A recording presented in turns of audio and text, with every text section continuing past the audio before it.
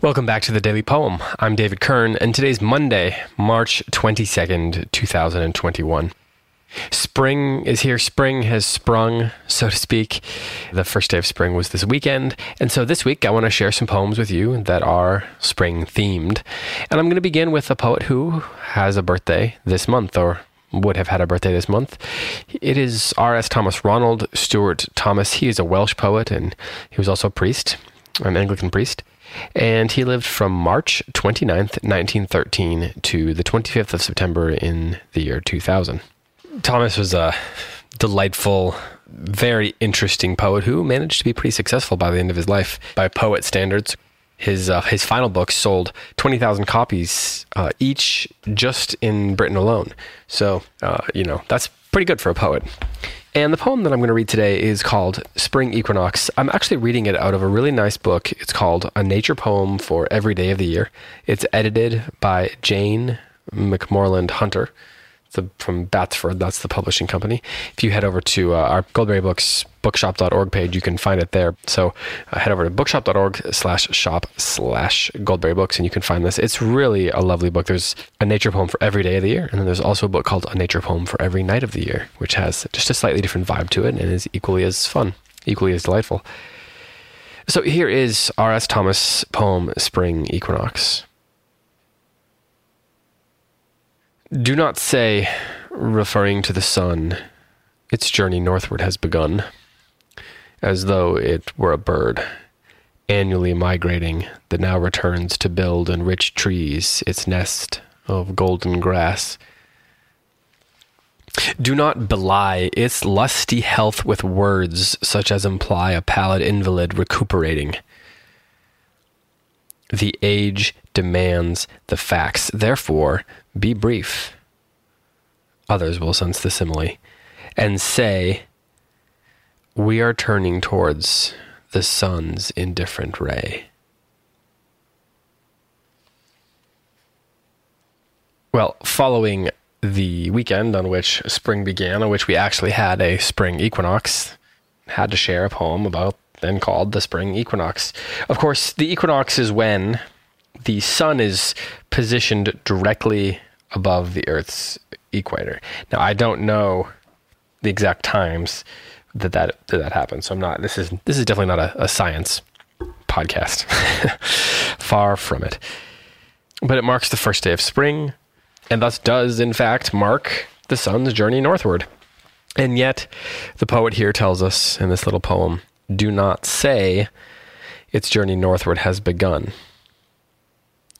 as though it were a bird that's migrating and is now returning home. Don't confuse it for something that is sick, he says, and is finally recovering. The sun's absence, its dislocation, was not a symptom of an illness, but rather the natural order of things. And then at the end of the poem, he says, the age demands the facts. Therefore be brief. A little bit of irony there, it feels like. Because then he comes out and he says, we are turning towards the sun's indifferent ray, which is a beautiful poetic line to end a poem with. But it takes it out of the realm of the science of things, right? And instead takes it into the poetry of things. We, he says, are turning towards the sun's indifferent ray. The sun, he says, doesn't care. And yet, we turn towards it.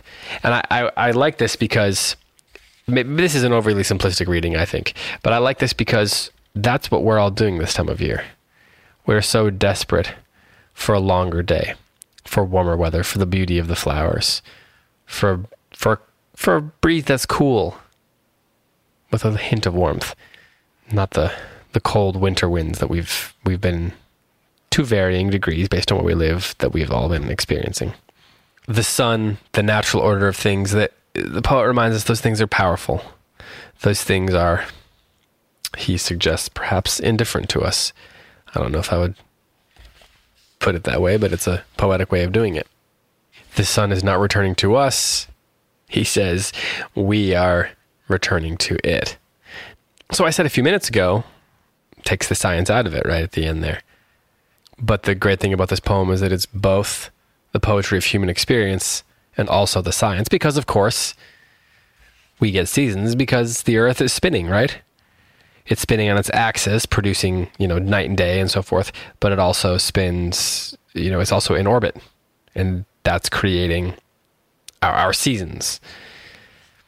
And so we are turning towards the sun's indifferent ray. The sun does what it does. We, as we go in and out of our seasons, as we return home each year like a bird, as the earth itself recovers in the spring, we turn towards the indifferent sun.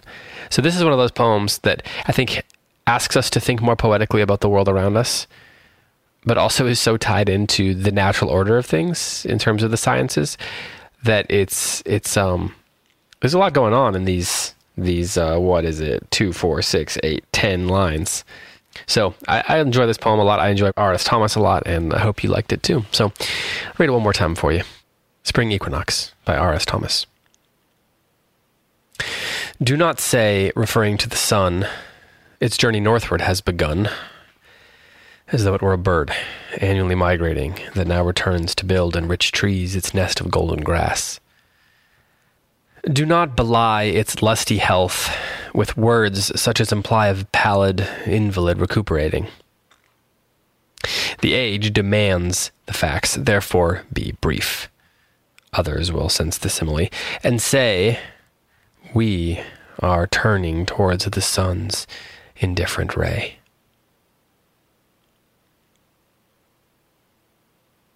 This has been the Daily Poem, which is produced by Goldberry Studios. Post-production is done by Logan Green. Thanks so much for listening, and I'll be back tomorrow with another poem for you.